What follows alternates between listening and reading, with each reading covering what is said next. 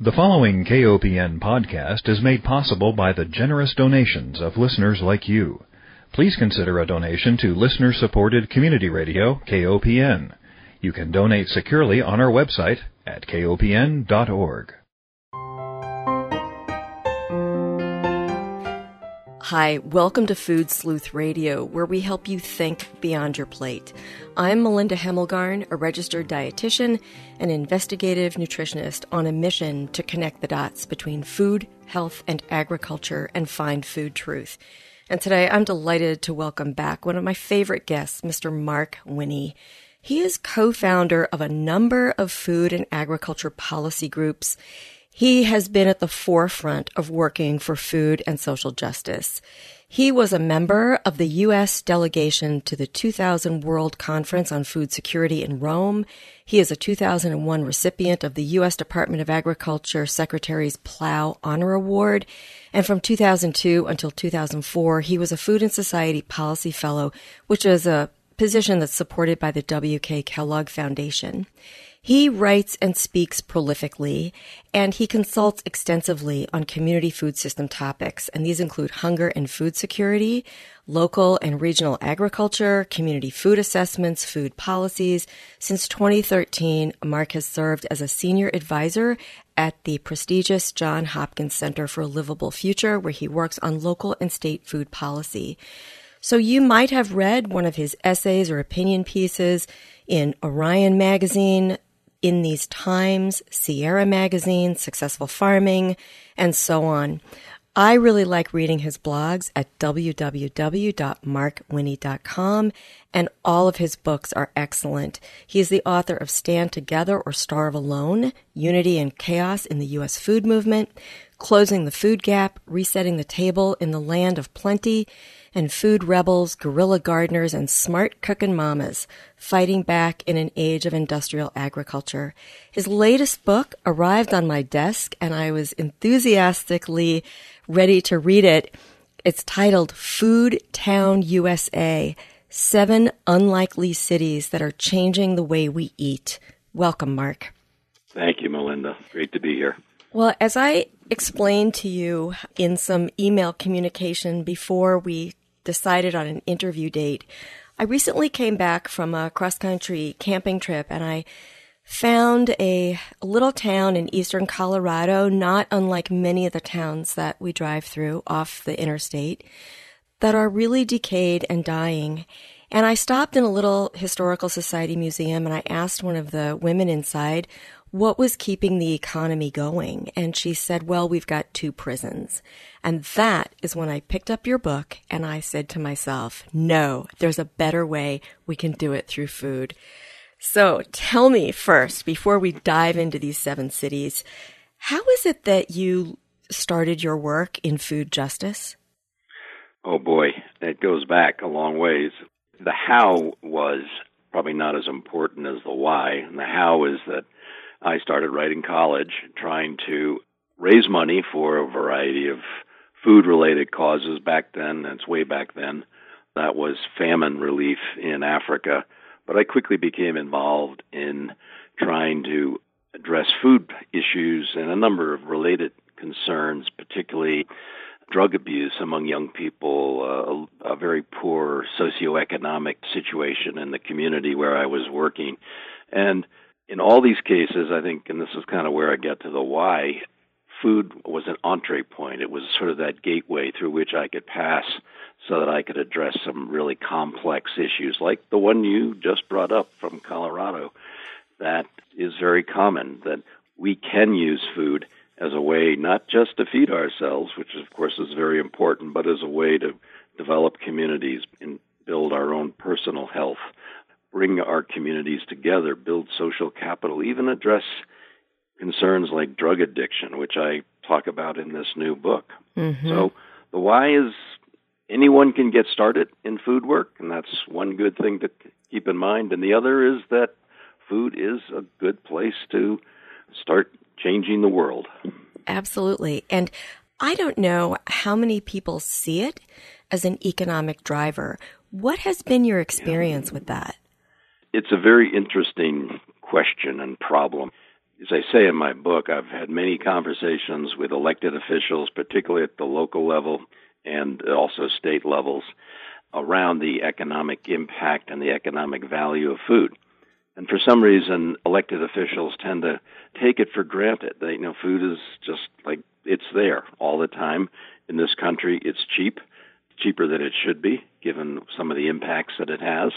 And they don't regard it as something that is going to create jobs, businesses, all the things that mayors love to be able to take credit for.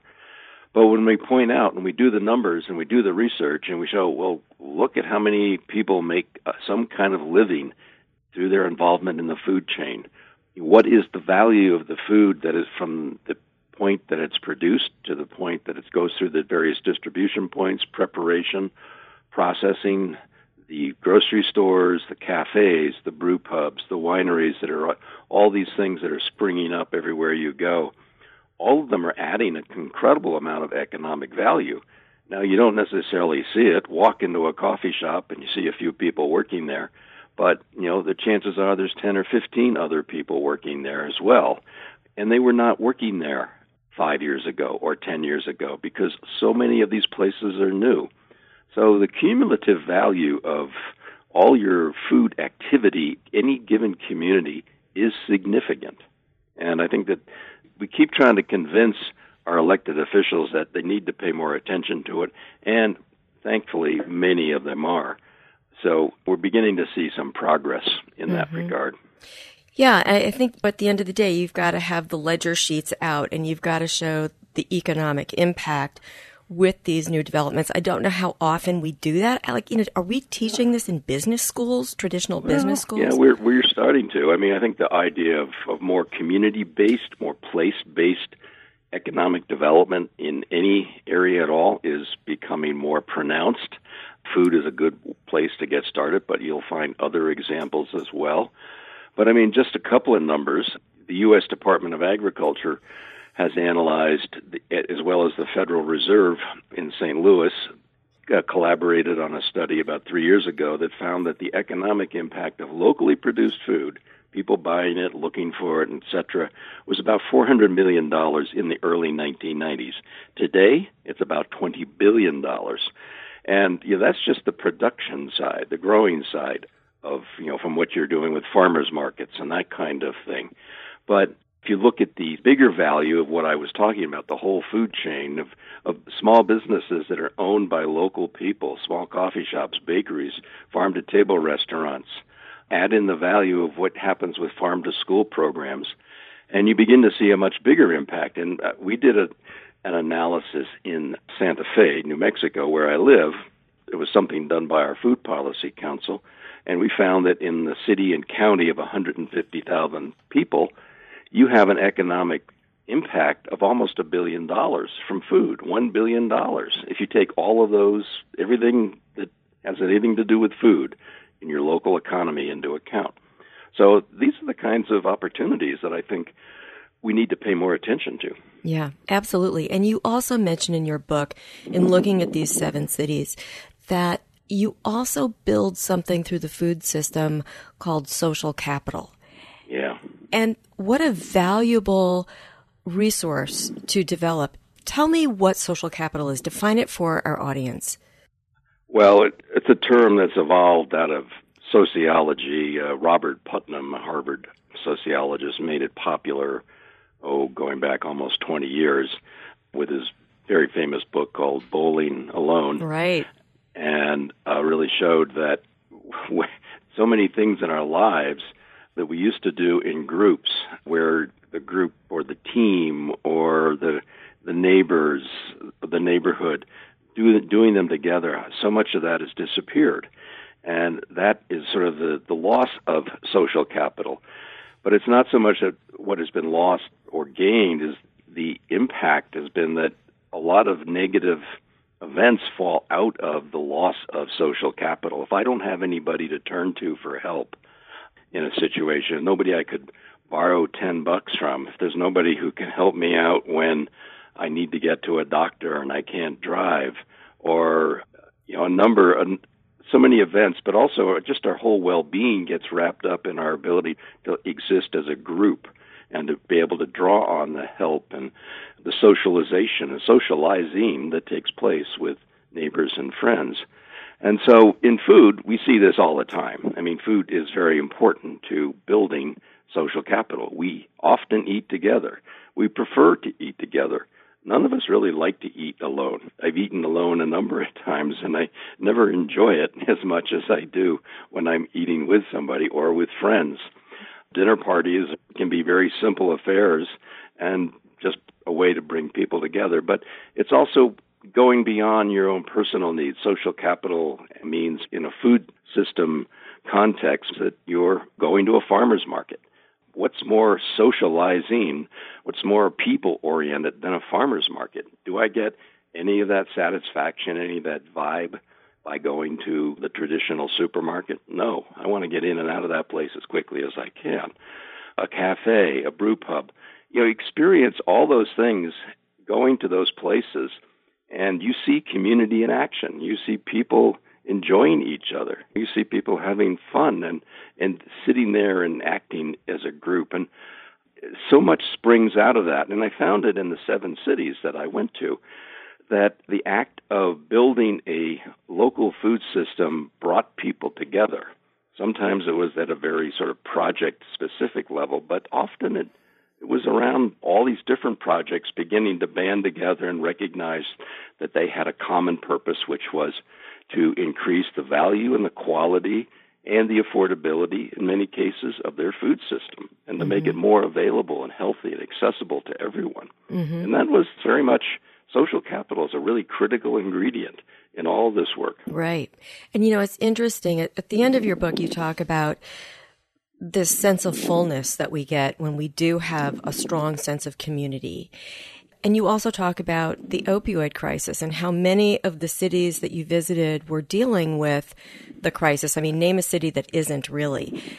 And yet I wonder how much even having a cohesive local food system as not only an economic driver, but also developing the sense of fullness and community, the social capital, wouldn't help reduce opioid use.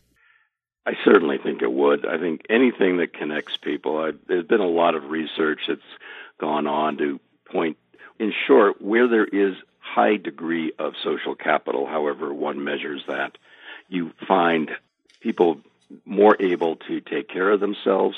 They're better able to make use of services that are available that they will need. I think the opioid issue is an important one. It was a good example that I experienced in Portland, Maine. I went into a very large homeless shelter in Portland, which is also serving, I think it was about a couple of thousand meals a day through a number of programs. And they talked about how the opioid crisis in that part of Maine had increased almost exponentially. I mean, it was very scary, the number of people that were dying, in some cases literally on the streets. And what they found is that they used their program and the act of feeding people to bring them in the door. They needed help. It wasn't just food. That was their immediate need. They needed somebody to sit down to and talk to. Right. And the counselors who were, in addition to feeding people, were talking to them about what their needs were, what was going on in their lives that they needed help addressing. And that often led to connections to other services. It also showed people cared. Simple acts of compassion and listening were very important. And the most surprising thing that came out of this, and very interesting thing, was that at the time, the state of Maine had not been providing adequate funding for a number of programs that would help addicted people and other lower-income people who were in need of help and services. And the program, this homeless program called Preble Street, was actually organizing the people they were working with who were both addicted, homeless, hungry, organizing them to advocate for themselves. So they would actually go to the state legislature in Maine and talk about their problems and their issues and why and how they needed assistance. So food was where it started. Food was that place where we got you in the door, we help you out, help you get yourself together, but also get you to the point where you can advocate for your own needs. Exactly. Yeah, it's a beautiful story. Okay, we are halfway through, so I need to remind our listeners that if you're just joining us, you're tuned into Food Sleuth Radio. We are speaking with Mr. Mark Winnie. He currently serves as senior advisor to the Johns Hopkins Center for a Livable Future. He writes, trains, and speaks about the food system. His latest book that we are going to dive into now is titled Food Town USA, 7 Unlikely Cities That Are Changing the Way We Eat. So, Mark, you have identified 7 cities: Bethlehem, Pennsylvania, Alexandria, Louisiana, Boise, Idaho, Sitka, Alaska, Youngstown, Ohio, Jacksonville, Florida, and Portland, Maine, each with their own unique challenges and personalities. Why did you choose these specific cities? Well, there's not an easy answer, but basically I was looking for cities that were not on the so-called foodie radar, that were not well known as food destinations. So that's why I stayed away from, say, Brooklyn and Boulder and Berkeley. Instead, I went to places like Boise and Bethlehem. So that was my thesis here was that if something is good going on in the food world in these places, well, then that is saying very clearly that this is happening everywhere, that there has been this incredibly productive and robust growth in our food systems at the local level all across the nation. It's not just unique to certain places. It shouldn't be associated with just kind of an elitist pursuit of the East Coast and the West Coast. So that was really important. I was looking for regional diversity. I was looking for diversity in size. I was looking for diversity in terms of race and ethnicity. And in many cases, and this was very important, and if you're a writer and you're trying to write a book and you're doing the research, getting some help from local people to do this. And so I was fortunate to know a few people in each of these places and able to reach out to them or find somebody who knew somebody. And so my investigative process, my sleuthing process, if you will, was really important. I needed people to help me find my way through these local food systems. So it was who I know, and it was that looking for diversity in the mix of the cities, but also was wanting to find places that didn't have high food profiles. Mm-hmm. Now, of course, these are, as you describe, very different geographically. Populations are different.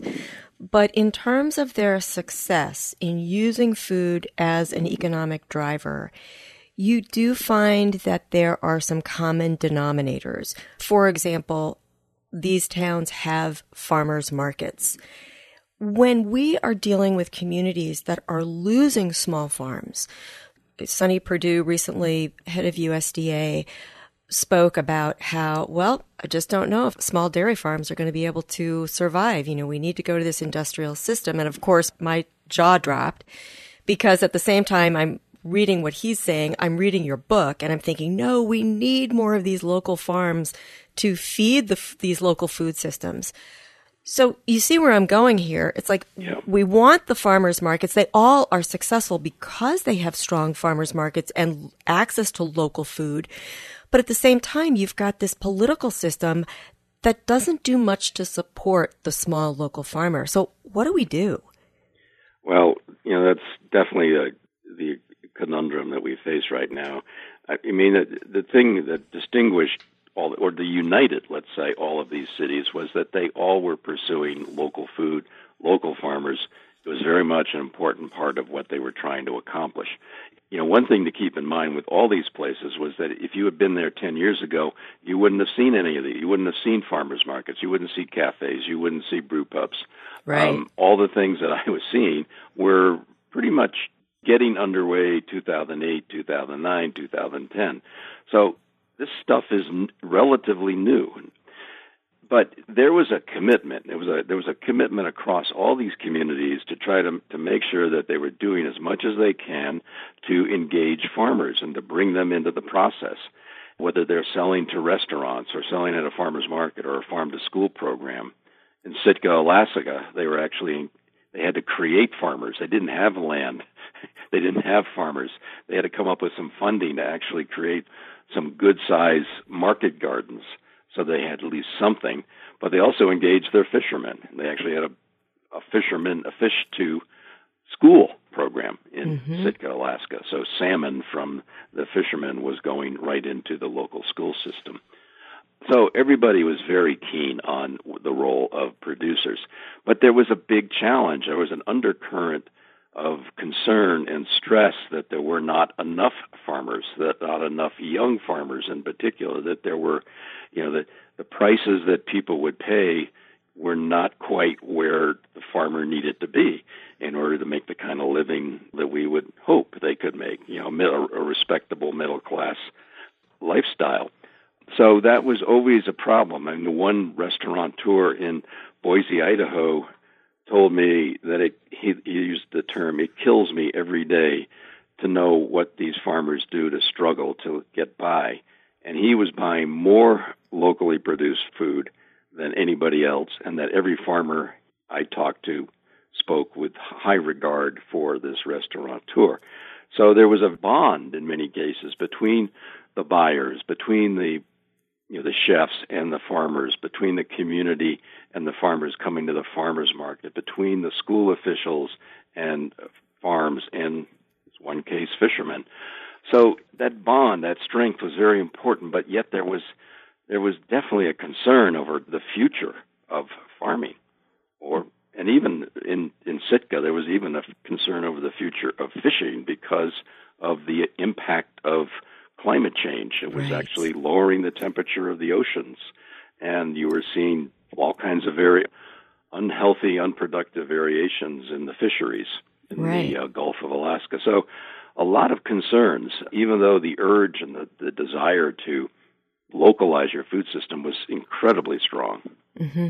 I like the way you spoke about how we always look at the top-down kind of policies, but you also write that it really just takes one person to join with a few others to really drive the change at the ground level. Yeah, I mean, this was almost a little anathema for me, but the idea that the individual is so important, that that entrepreneurial spirit, not the entrepreneur in the sort of a hard-driving, I'm going to come out on top and beat all the competition type entrepreneur.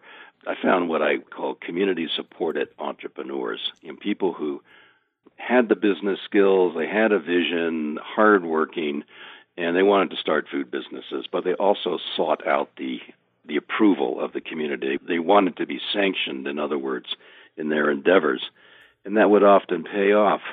But I also found it in the political leadership of almost everywhere I went. I was talking to city council people in those cities or other leaders.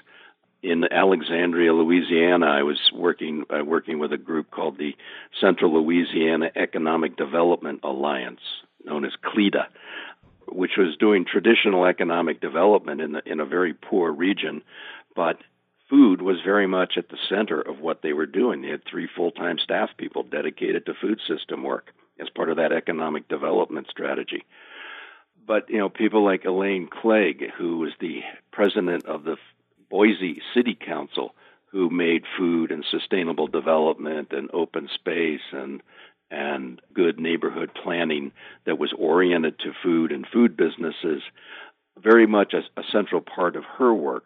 So it was these individuals, political, social entrepreneurs, and the people developing great new nonprofit ventures, as well as the for-profit ventures such as restaurants and cafes.